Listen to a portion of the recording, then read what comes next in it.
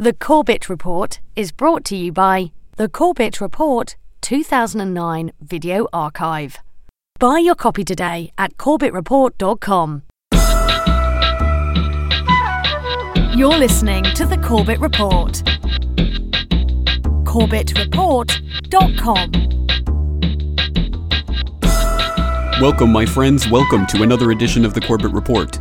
I am your host, James Corbett, podcasting to you, as always, from the sunny climes of Western Japan on this 23rd day of January 2011.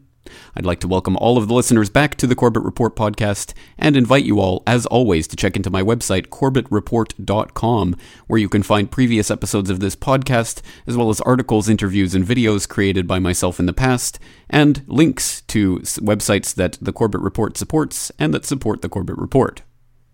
Well, this has been an extremely busy week for me behind the scenes, as I'm sure you no doubt noticed the new website redesign is up and online, and I think it looks pretty good, if I do say so myself. So it was an awful lot of work, especially at the end, more than I thought it was going to be to get it transferred over. So thank you for bearing with me during that period of transfer. But now it seems to be up, and I have had some feedback of some people having difficulties accessing certain things, and other people say it works fine for them and is even actually faster than before, which it should be, because this is now a new dedicated managed server that the Corbett Report is running on. So again, the feedback is appreciated, and I absolutely do not have time to respond to all of it that comes in, but I do appreciate all of it. So once again, please continue to keep that feedback coming in and let me know about any problems that I can fix on my end, and I will do my utmost to make sure it gets fixed. And I will be trying to catch up on correspondence, but again, I just don't have time to reply to everyone, so bear with me, and please have some understanding on that front. And on the front of the new server and the what really made this new website redesign really possible was a generous donation by EuroVPS.com, who has donated a dedicated managed server for the Corbett Report. So I am now hosting the Corbett Report on their servers, and I would highly suggest that people check out EuroVPS.com if you are interested in your own hosting needs, not because I am being paid in any way to say this. I'm not. It's just that not only have they generously supported the Corbett Report with a donation of a server, which is greatly appreciated, but also they have been genuinely helpful in helping to set up that server, because I am by no means a server administrator, and there is an awful lot to set up and to go through when you start a new server. So without them, I couldn't have done it, and they were extremely prompt and polite and friendly and helpful in every step of the way. So once again, I do wholeheartedly and strongly recommend them to anyone who's out there looking for hosting at EuroVPS.com. So thank you to them for the stepping up to the plate and making an incredible contribution. And I think everyone will benefit from that in the long run. And of course, it's always difficult to get used to a new website design and to get used to how it works and flows. But it's up, and it's I think it's pretty good. And I'm going to be putting together a video just to introduce it to people and show some of the functions. There's a couple of notes that I'd like to go over about it. First of all, anyone who was subscribed to the Corbett Report podcast email list, well, you are no longer subscribed to that email list, because that website server is no longer up, and so that list is no longer operable. You will now have to sign up for the new email subscription list, and the easiest way to access that is just click subscribe on the new homepage, and on the right side there will be a little bar that says subscribe by email, and you can enter your email address and click submit. Then you just have to enter a CAPTCHA, and then you can get the emails delivered. And in this time, it's set up in such a way using FeedBurner that it will deliver a new email every time that there is a new interview or episode or article or whatever may be. It will deliver an email at around 12 p.m. Eastern Time on that day. So if there's nothing new, you won't get an email. If there is, you will. It's an extremely helpful system, so I hope people will subscribe to that if they prefer email subscription. Or, of course, there are the usual RSS feeds, so if you're already subscribed to the Corbett Report podcast feed, for example, you will continue to get the podcast in your podcatcher of choice. But also now there is a new all-inclusive RSS feed. And again, that's at the bottom right of every page, the banner of CorbettReport.com. Just click on that RSS feed button and you can get the entire Corbett Report, all the articles, interviews, videos, all of the updates to the website will go into that feed. You can subscribe through iTunes, for example, and you can get all of the media that we push out delivered directly to one feed. So I think that's probably the easiest way to get all of the information and get it delivered right to your podcatcher right on time. So I would suggest people subscribe to that feed. But again, there are numerous different ways to do it, and there will be a video coming out later this week to show you through that. But I have a lot of videos coming out this week, so we'll fit it in the schedule somehow. So once again, please stay tuned to youtube.com/Corbett Report and watch it carefully because there will be a lot of updates this week. So it's best to subscribe to the YouTube channel if you haven't already. And I know the video button on CorbettReport.com leaves a little bit to be desired at the moment. It's just a single player. It's not the fully inclusive, all you can handle, all you can watch video player that was on the old CorbettReport.com homepage. And that's because I'm behind the scenes putting in each post for each video, but there's been a few hundred videos now, and it takes a long time to transfer that information over into the new format. Once it does, it will be accessible in a similar way to the episodes and interviews. Anyway, this is a lengthy explanation, but suffice it to say, I am working on the videos, and it will look better in the future. For right now, it's probably the best way to find the videos is just youtube.com/Corbett Report. And that's a lot to go through and a lot of information, so right now, why don't we just get straight into Sunday Update.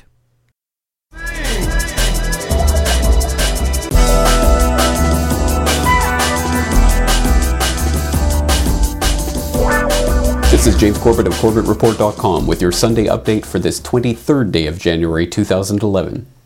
And now for the real news.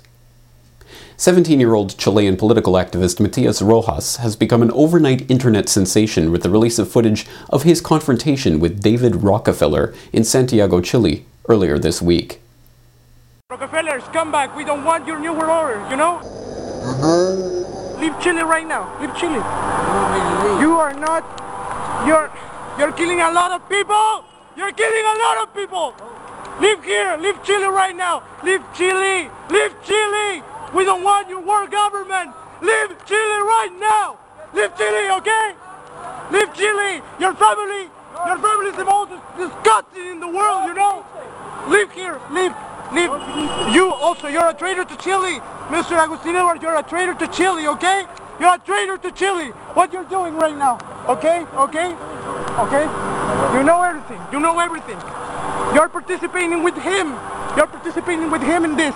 Your world government will fail, okay? It will fail! Your world government will fail! Will fail! Will fail! You know it! Leave Chile right now! We don't want you here! We don't want your disgusting thing here! Leave Chile now! Mr. Rojas appeared on the Corbett Report yesterday to discuss his recent confrontation with David Rockefeller. We arrived to the airport at 1 p.m. and according to this information, David Rockefeller was coming in a commercial plane. I didn't believe it at the beginning because I thought that maybe my source, who has another source, he was wrong and they have a feed into some disinformation. But indeed it happened. And we were running around like at 1 p.m. in the airport and trying to catch Rockefeller. And we lost a lot of hope. We asked people, where does a famous person comes out of the airport? From some special door, some special entrance, something like that. But no one knew. Then we turned around to leave the place and we were losing all hope, you know. And he was there. Suddenly he appeared in front of us. Leaving the big building and entering to this car where Agustin Edwards was. It was a little time frame since he left the building of the airport, like 60 seconds, and he entered to the car. So it was like a miracle for me. He was in front of us, so I took my camera and I confronted him. The video of Rockefeller being confronted in Chile has now gone viral, having been seen online hundreds of thousands of times, and having forced mainstream media in Chile, including CNN, to not only admit that the incident occurred, but attempt to address the reasons why the Rockefellers might be so reviled. that David Rockefeller himself, the 95-year-old patriarch of the family and sole surviving member of the third generation of John D. Rockefeller's band of robber barons, should be the target of South American vitriol is no surprise, given his documented role in the promotion of the now-defunct free trade area of the Americas, a proposed attempt to further the neoliberal agenda of sovereignty destruction and economic subjugation under the guise of globalization. Vice President, I just enjoyed so much your whole speech, but I was particularly pleased that you gave such a strong endorsement for the free trade agreement for all the Americas, subject that has been of great concern to me for many years, and particularly recently, and I think it's absolutely essential for the strength of our economy. Rockefeller's role in the drive for an FTAA was a lot more central than he portrays. Rockefeller cultivated Latin American leaders who could be counted on to support such a proposal. Both the 1994 Miami Summit and the FTAA proposal were conceived and nurtured by a Rockefeller-created network. Prominent among the organizations sponsoring the Miami event were the Council of the Americas, founder and honorary chairman David Rockefeller, the Americas Society, chairman David Rockefeller, the Forum of the Americas, founder David Rockefeller, the Institute for International Economics, financial backer and board member David Rockefeller, the Trilateral Commission, founder and honorary chairman David Rockefeller. Although the Rockefeller family was the object of America's scorn in the 19th and early 20th centuries, when John D's ruthless pursuit of money and power was still fresh in the mind of a public wary of the world's first billionaire and his unimaginable political clout, the family has managed to mitigate that image of unbridled avarice in the quest for political dominance by first inventing the PR industry and then using it to convince the world that the family is interested only in philanthropy and charity. In contrast to the carefully cultivated image of the family that gave their wealth away in the interest of humanity, is the reality that the Rockefeller family has been instrumental in furthering the aims of the international oligarchical power structure that has been manipulating world events for generations. The Rockefellers have been the driving force behind the promulgation of eugenics and depopulation programs throughout the world in the 20th century. In the early 1900s, John D. Rockefeller gave $11 million to establish the Cold Spring Harbor Eugenics Records Office, the first major eugenic research center in the United States. The experiments conducted there inspired the eugenics policies, which led to the involuntary sterilization of tens of thousands of Americans, almost invariably poor and/or minorities. During that same period, the Rockefellers also funded the Kaiser Wilhelm Institutes in Germany, which were the center for the Nazi eugenics programs, giving rise to the Holocaust.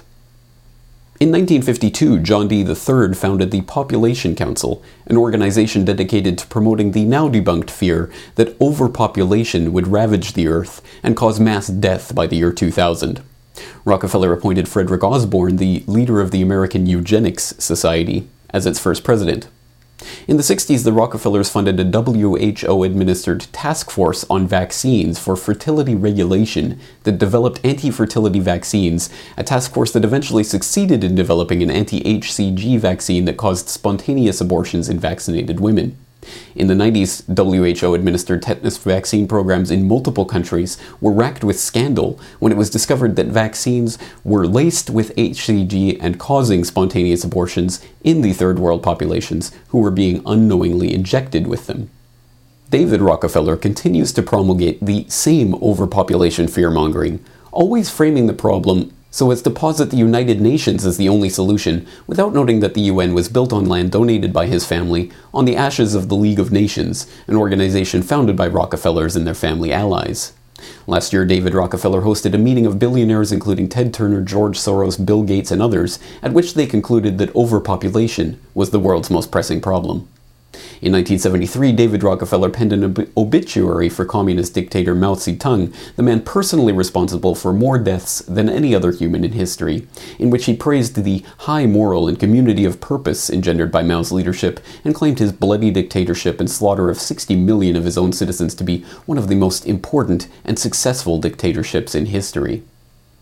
Although the footage of Rojas's confrontation has struck an instant chord with those around the world familiar with the Rockefeller family ties to international finance, globalist organizations, the eugenics movement, and other genocidal programs, this is by no means the first time David Rockefeller has been confronted by a new generation of informed citizen journalists empowered by 21st century technology.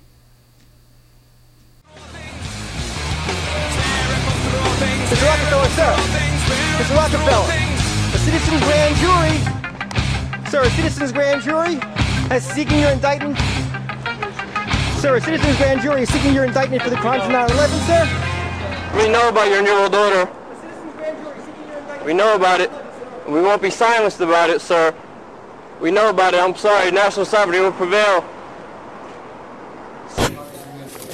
Mr. Rockefeller, you will never get your New World Order. We're not your slaves. We are not your slaves. Last year, the Corbett Report talked to Neil Foster and Dave Derby, the man behind the Sovereign Independent, who had the chance to confront David Rockefeller at the 2010 Dublin meeting of the Trilateral Commission. It was just chance because, it was on the Sunday morning and the talks were all over by then, but there was still the trilateralists all there. A lot of them would have been there on Sunday. So, and we decided to make our way back down and get some breakfast and that. We stayed in Dublin overnight and we went to get some breakfast, and the place where we went the day before was closed. So at that point, like Neil said, we said, well, why don't we go to the Four Seasons where the trilateral was being held, just for the crack, So we went down and everything just fell into place. And where we sat, there was no special reason why we sat where we did. We just sat there, and it just happened to be the place where Rockefeller walked straight past us. So what are the chances of that happening? Everything fell in place for us. It's almost divine. Now please go to CorbettReport.com to download episode 170 of the Corbett Report podcast, The Coming Anastrophe, where we ask what Frank Capra's 1946 Hollywood classic It's a Wonderful Life has to teach us about the revolutionary nature of community. Welcome, my friends, to episode 170 of the Corbett Report podcast, The Coming Anastrophe. There can be little doubt by those who have been keeping their eye on the economic Armageddon taking shape around us that we are heading into times that could only be described as catastrophic. The future will be a total disaster with the collapse of our capitalistic system as we know it today, wars, massive government debt defaults, and the impoverishment of large segments of Western society. That's according to our guest today, Mark Faber. He's the editor of the Gloom, Boom, and Doom Report. So there's the gloom and the doom. Yes. Mark, yes. What are you so concerned about? They've been taking in the bad assets of the banks and financiers and loaning out more money again. They built the bigger bubble. The bubble is bursting. Greece is just a symptom of what's more to come. I mean, it's pretty simple, Jamie. The North Sea oil is drying up. According to your government, you've been a net exporter. Now you're about to be a net importer again. That's a huge shift. And the financial system, which has also been a huge contributor to the UK's balance of trade, is also now finished. I mean, you're not going to make much money there again. Your banks, according to your government, are all in serious trouble. So the major sources of income for the UK are now disappearing, and that's going to lead to serious problems with your currency. It always has. But what's happening right now, though, is because China is trying to maintain this peg, which they shouldn't do. They should go and peg their currency to gold the way we used to do. Right. Because you can't anchor your currency to the dollar when the dollar has no anchor and in fact is just adrift and sinking. But if the Chinese allowed their currency to rise, China would benefit. In fact, President Obama had it right. He hit the nail on the head in that press conference. He said that if China allowed its currency to rise, that would bring prices down for the Chinese, that would give them more purchasing power, and that would lead to a higher standard of living. But what he didn't say was that the opposite is true here, because if the Chinese currency rises, the dollar falls, prices rise for Americans, we lose purchasing power to the Chinese, and our standard of living falls. That's what's going to happen. With the real undoctored U.S. unemployment rates reaching levels not seen since the Great Depression, with the Eurozone beginning to collapse, with China starting to fight its inflation problem by starting to decouple from the dollar and beginning to trade with Russia in its own currency, we see the beginnings of a complete upset of the economic system that we have known all our lives. And in times of great economic uncertainty, we are of course faced with social instability. It seems like we are facing a perfect storm of catastrophe, not wholly unlike the catastrophe that befell the poor put upon citizenry of Bedford Falls one day. Don't look now, but there's something funny going on over there at the bank, George. I've never really seen one, but that's got all the earmarks of being a run.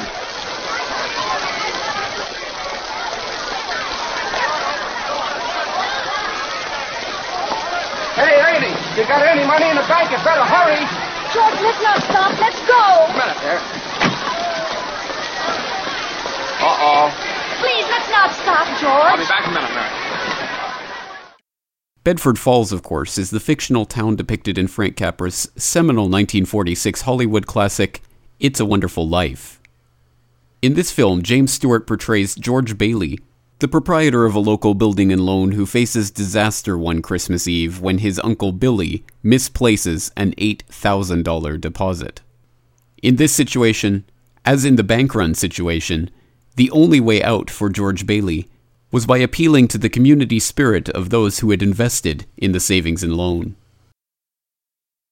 Now, just remember that this thing isn't as black as it appears.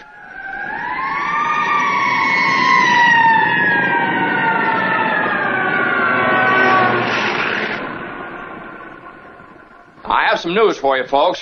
I was just talking to old man Potter, and he's guaranteed cash payments to the bank. The bank's going to reopen next week. But, George, I got my money here. Did he guarantee this place? Well, no, Charlie, I didn't even ask him. We don't need Potter over here. And I'll take mine now.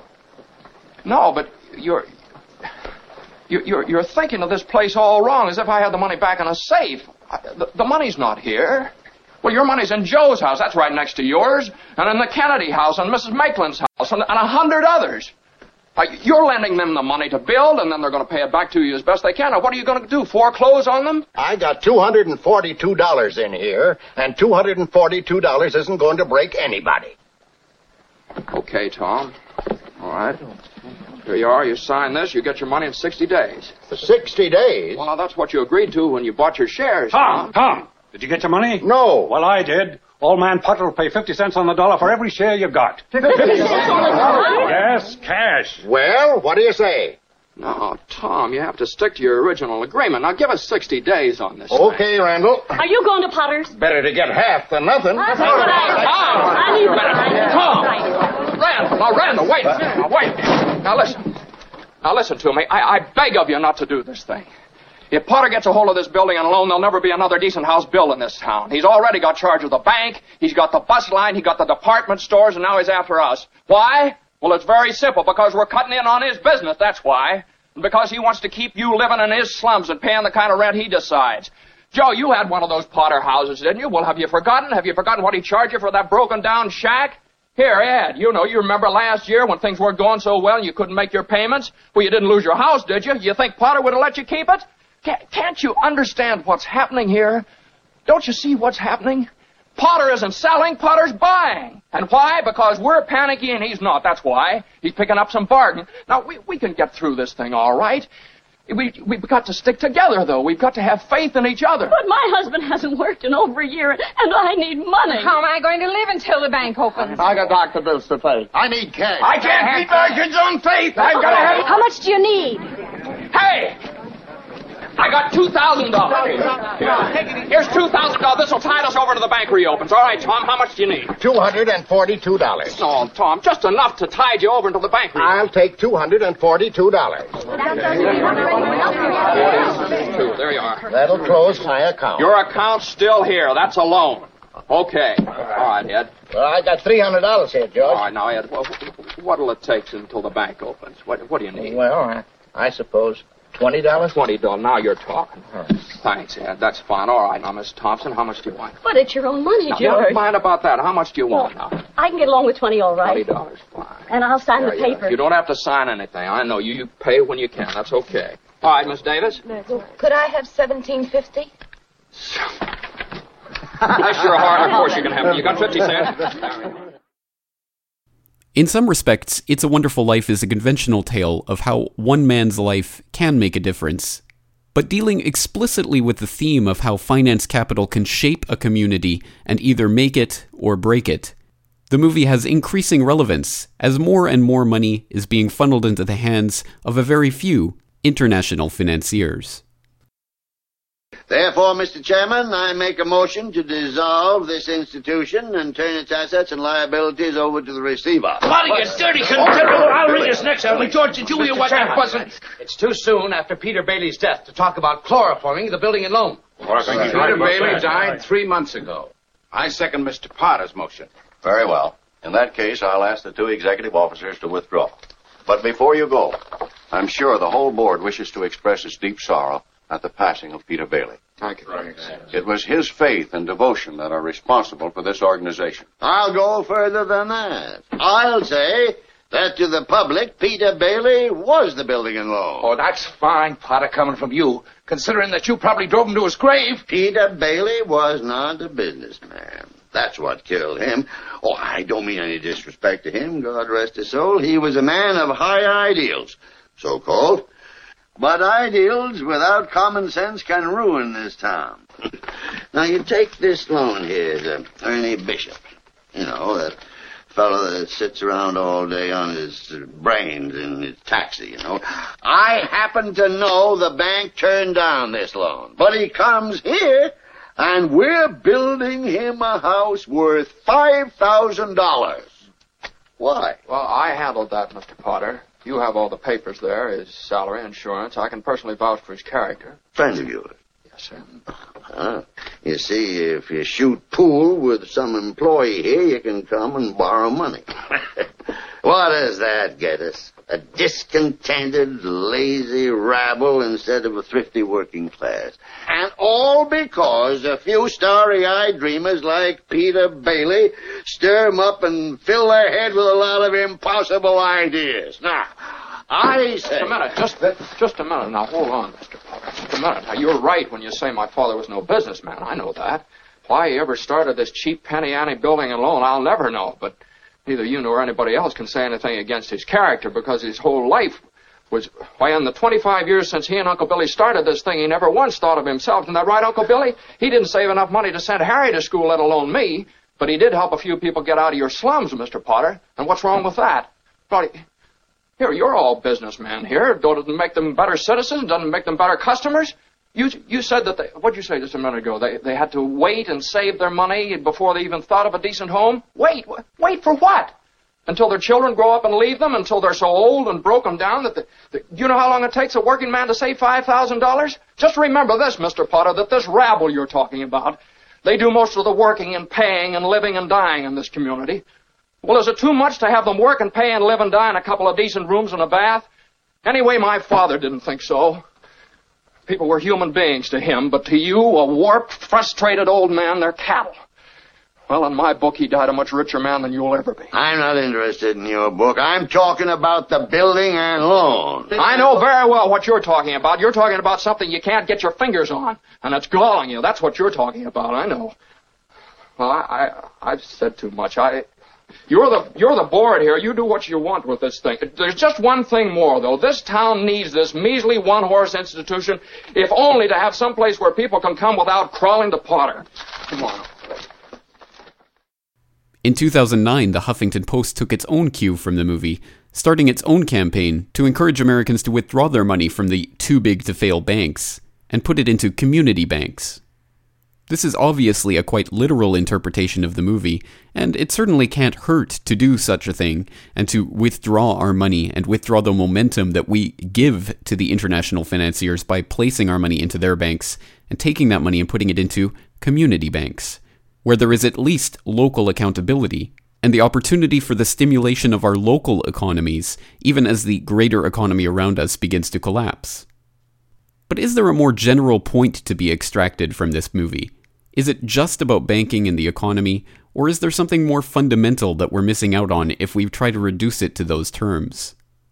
If there is a core message to the movie, it must be the inscription that George's guardian angel Clarence leaves in his copy of Tom Sawyer. Dear George, remember, no man is a failure who has friends. Thanks for the wings, love, Clarence. The point at the end is not that George gets the money. The money is just pieces of paper that are literally brought in big buckets and dumped on the table in front of him, equally as worthless as the arrest warrant that the officer rips up in front of him. They are just pieces of paper and only tokens of something else, tokens of wealth, tokens of value, and they come and they go and they have no meaning. What really matters, the ultimate thing that makes someone rich and wealthy, is not the number of pieces of paper or the amount of gold coins in his cupboard or closet or stuffed under his mattress. The real wealth in this world comes from community, from friends, from people who will be there when the times are tough, as well as when the times are good. Does this present some way out for us in these times of economic catastrophe? Well, what's the opposite of catastrophe?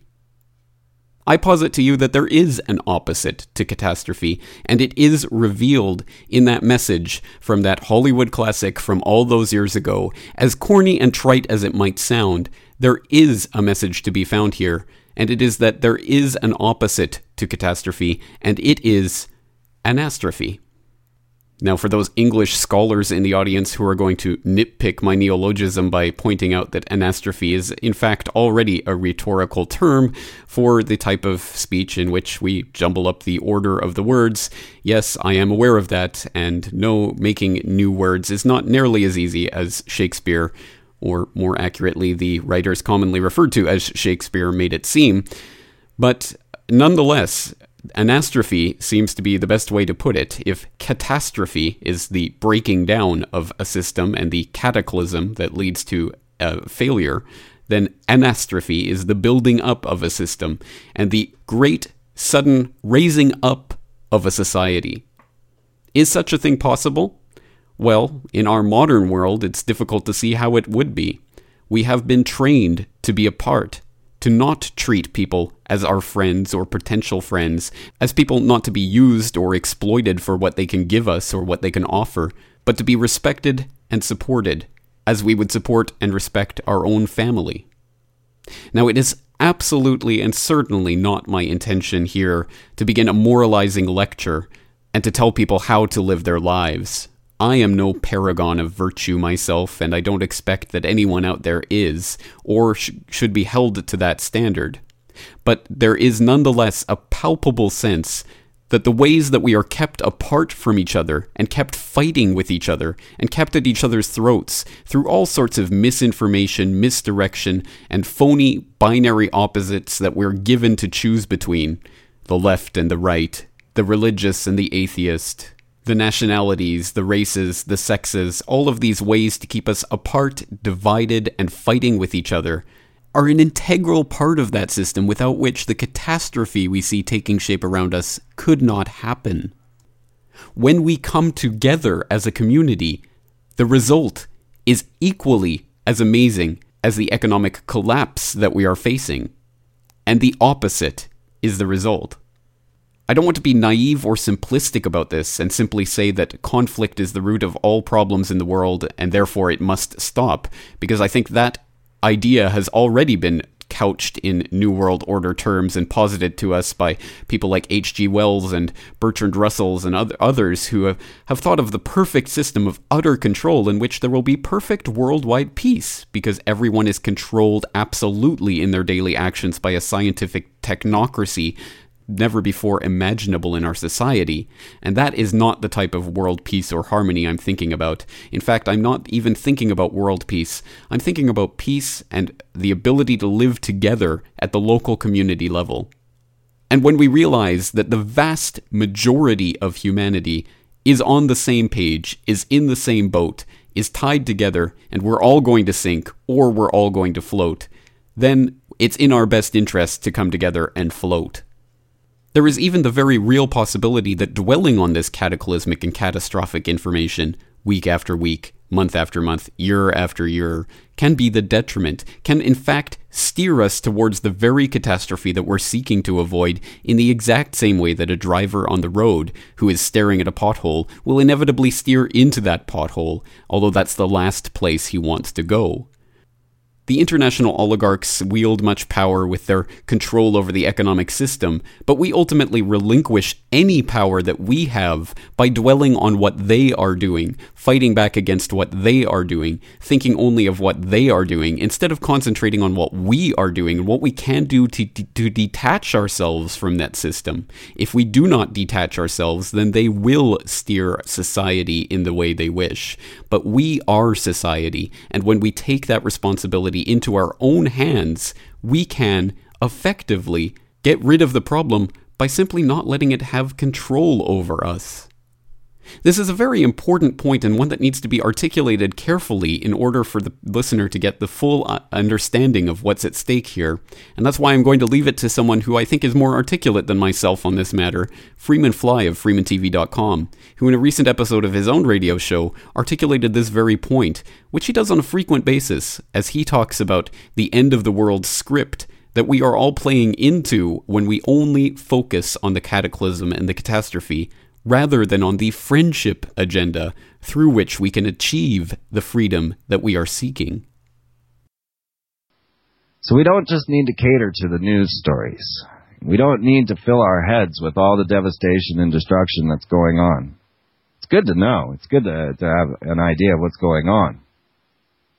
But then if you get lost in it, that's when we lose.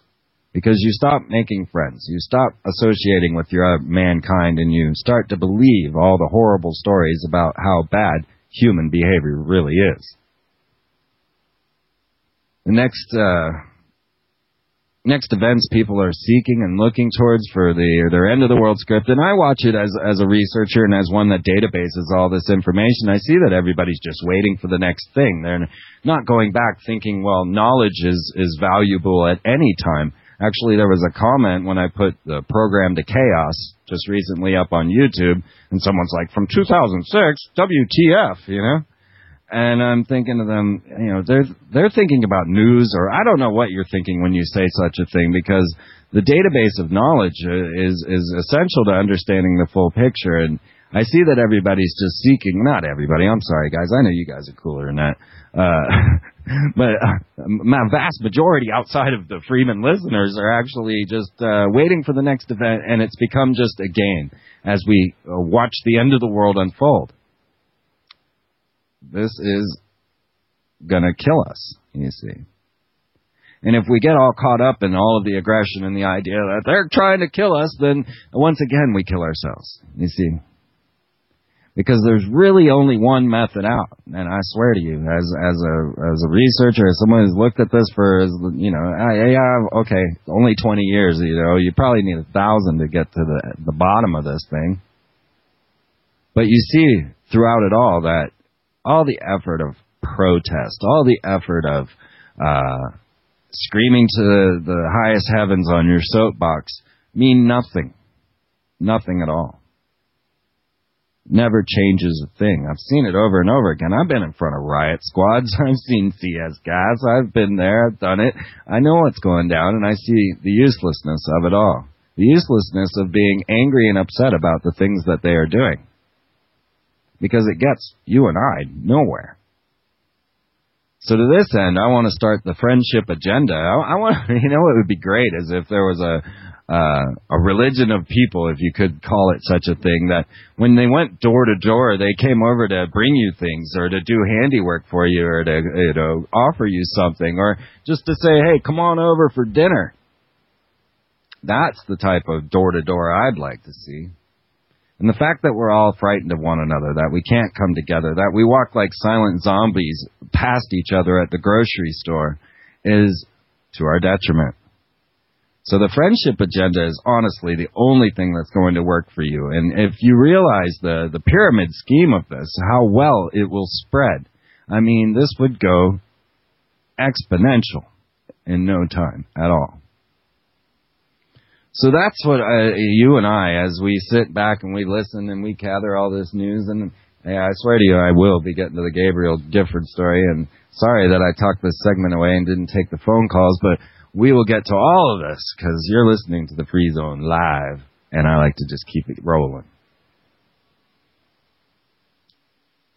friends to me are the quintessential beauty of life. They are the angels that have come to my way. Every single one of you that I have met out there has been the most fantastic person I can imagine. And the fact that we all have enough to share with one another, we all have enough space where time doesn't matter, we all have everything everyone needs if we could just start growing some food. We could outgrow this Illuminati plot. We could overgrow our government. We could find our way out. But if all we want to do is sit back and bitch about what's happening to us and feeling the victim mentality, then nothing's ever going to change, and they're going to keep coming with their madness, and people are going to go insane. I mean, it probably won't be that long before some massive catastrophe happens here in America, be it the blowing up of Yellowstone or be it a massive earthquake there in Arkansas. And we've seen the UN vehicles lining up on the east and west coast.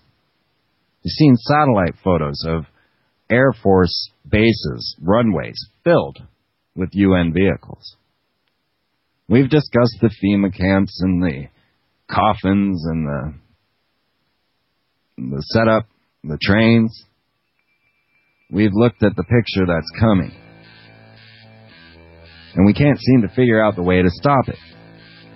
Now, what has been taught to us all along is to fight, fight, fight. This has always been the method of the Illuminati, to get two warring factions to kill one. Time for us to change that. Now, in one sense, that clip seems to be speaking out against podcasts like the Corbett Report and the work that we're doing here, because obviously we do advocate political resistance, and resistance broadly defined in terms of fighting back against the tyrants. But it's important to understand the effective ways of fighting back, and that fighting back through violence and through fighting itself is usually, if not always, counterproductive.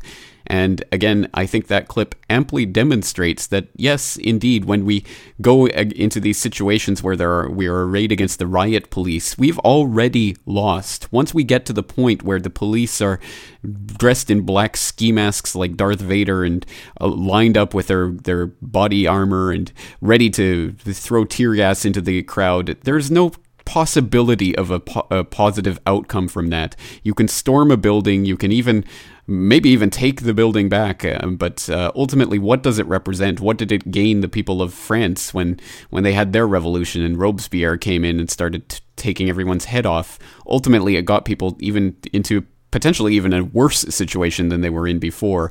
And again, I don't think violence is going to be the way out of our problems. And I don't think simply getting into the mentality of fighting is necessarily going to help us at all, when a much simpler and a much easier and a much more effective way of defeating the system is to take ourselves out of that system, to stop being part of it, to stop fighting against it, and thus empowering it, which is a concept that I know a lot of people have troubles with, and even I myself. Obviously, I'm not blameless here, and I fall into the trap of empowering those things that I'm trying to fight against.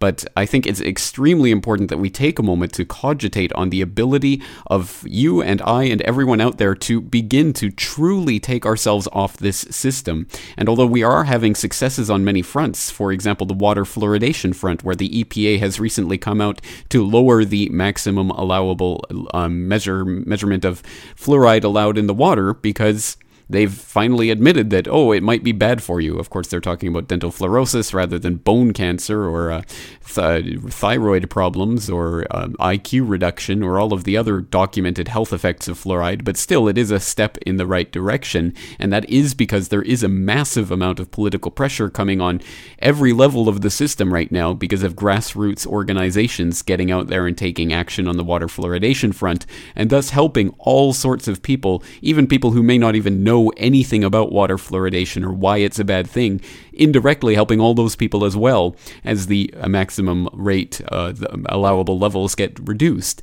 and thus the ill health effects produced from the water fluoridation get reduced too. That's an example of taking concrete political action and having concrete results. But at a more fundamental level, The only reason that water fluoridation is an issue is because we as a community, as a society, as a civilization even, when you consider that this is the way that the vast majority of the industrialized world works, have taken the absolute most essential ingredient for life on this planet, water, and made it into a type of, not a commodity, but something that has been socialized or put into this system where the government will take care of it and it will pump it into your house, and it's oh so convenient, and oh, by the way, they can do whatever they want and they can put whatever they want in that water supply. And of course, we not only have water fluoridation, we now have talk of putting all sorts of other medications in the water supply, using the stunning success of water fluoridation as the example and the basis from which to work with.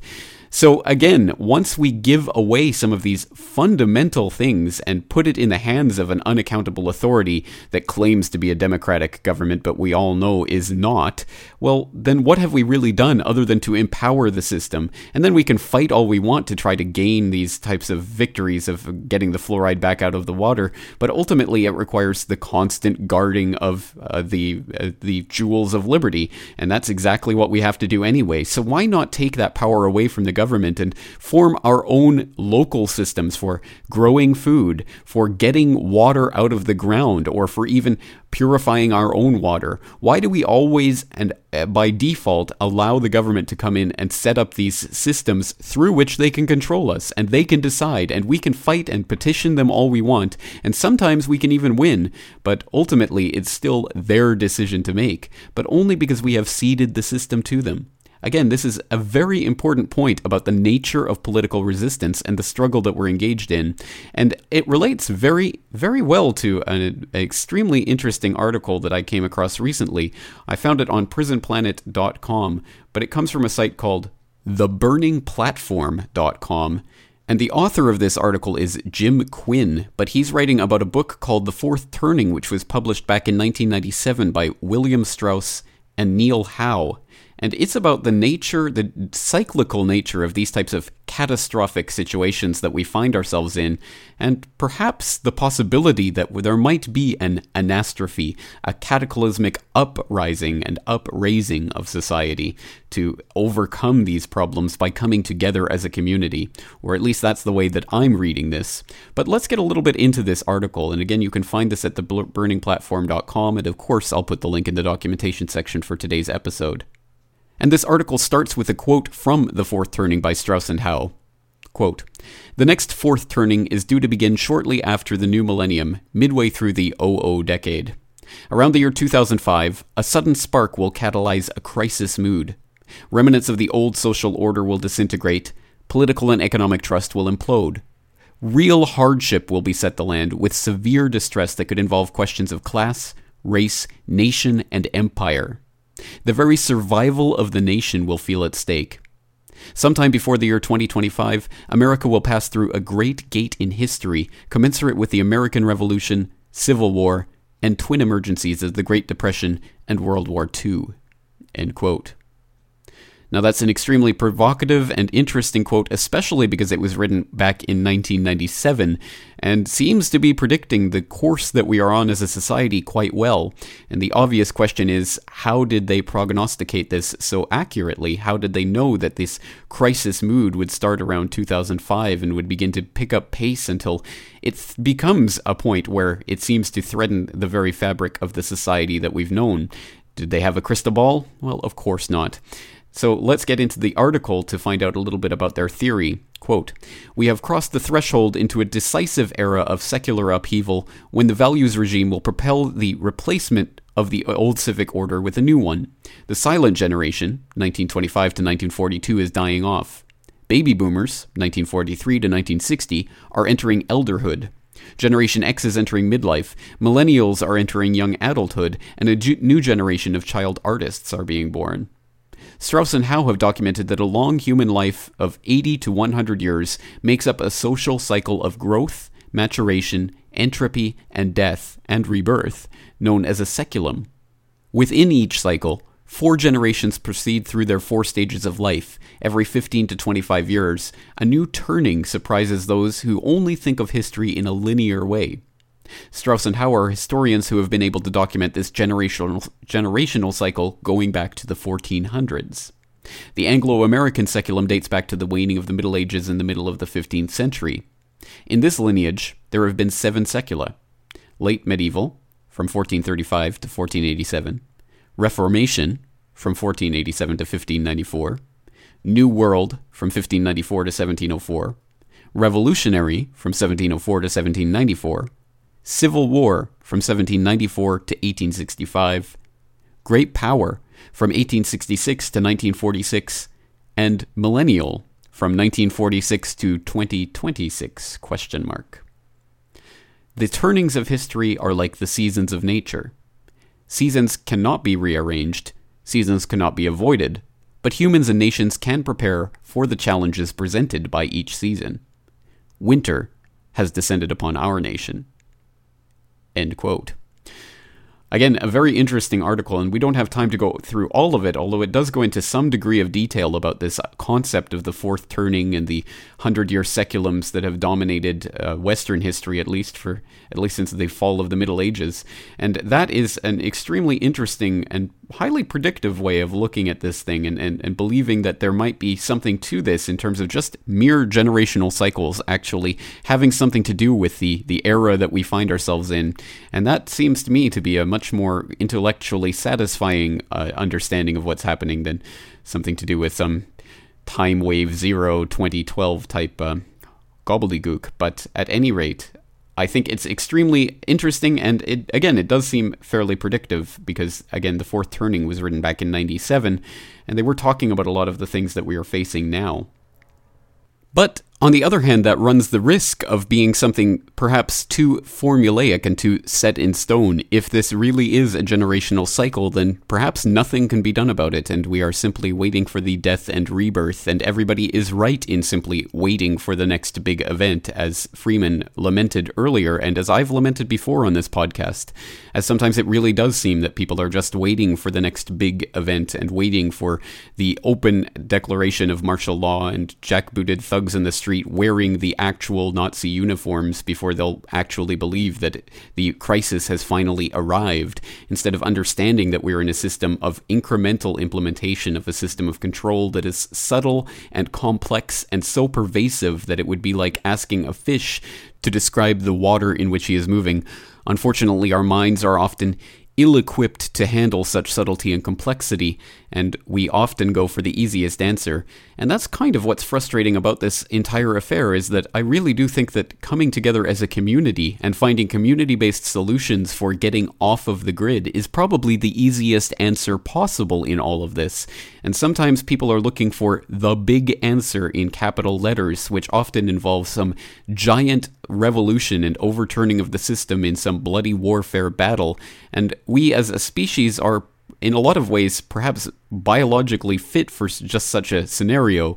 We like to have the big struggle and the big fight and to overcome the evil force and to throw it away and to start over and to have the Jedi dancing around the fire with the Ewoks at the end of the movie. And we're trained to expect that type of ending to this type of struggle. But instead, perhaps it's best to just think of us really just starting to forget what is enslaving us and to start focusing on what we want to do to build up a community that will survive after the New World Order, or whatever you want to call it, is gone. Because unless there is an alternative that has already been built up, how will we ever defeat what we are trying to defeat? There is no way to do it unless we can unhook ourselves from the system. Again, I'm not trying to offer any easy answers here or to simplify the very complex world that we're living in, but I do think that there is another way of reacting to this type of catastrophe other than simply waiting for it to happen and then reacting, or even trying to fight against it. Perhaps the best way is to start our own Anastrophe, the building up of a society that we want to see, rather than waiting for that society that we don't want to see to come. I'll leave you to ponder the rest on your own, as I'm sure you're capable of, and invite you, of course, to check into the newly redesigned CorbettReport.com and to keep your eye on youtube.com/CorbettReport this week. And I invite you to join me next week for episode 172 of the Corbett Report podcast, Meet Rahm Emanuel. And today I'll leave you with Alan Watts' 2010 Christmas composition.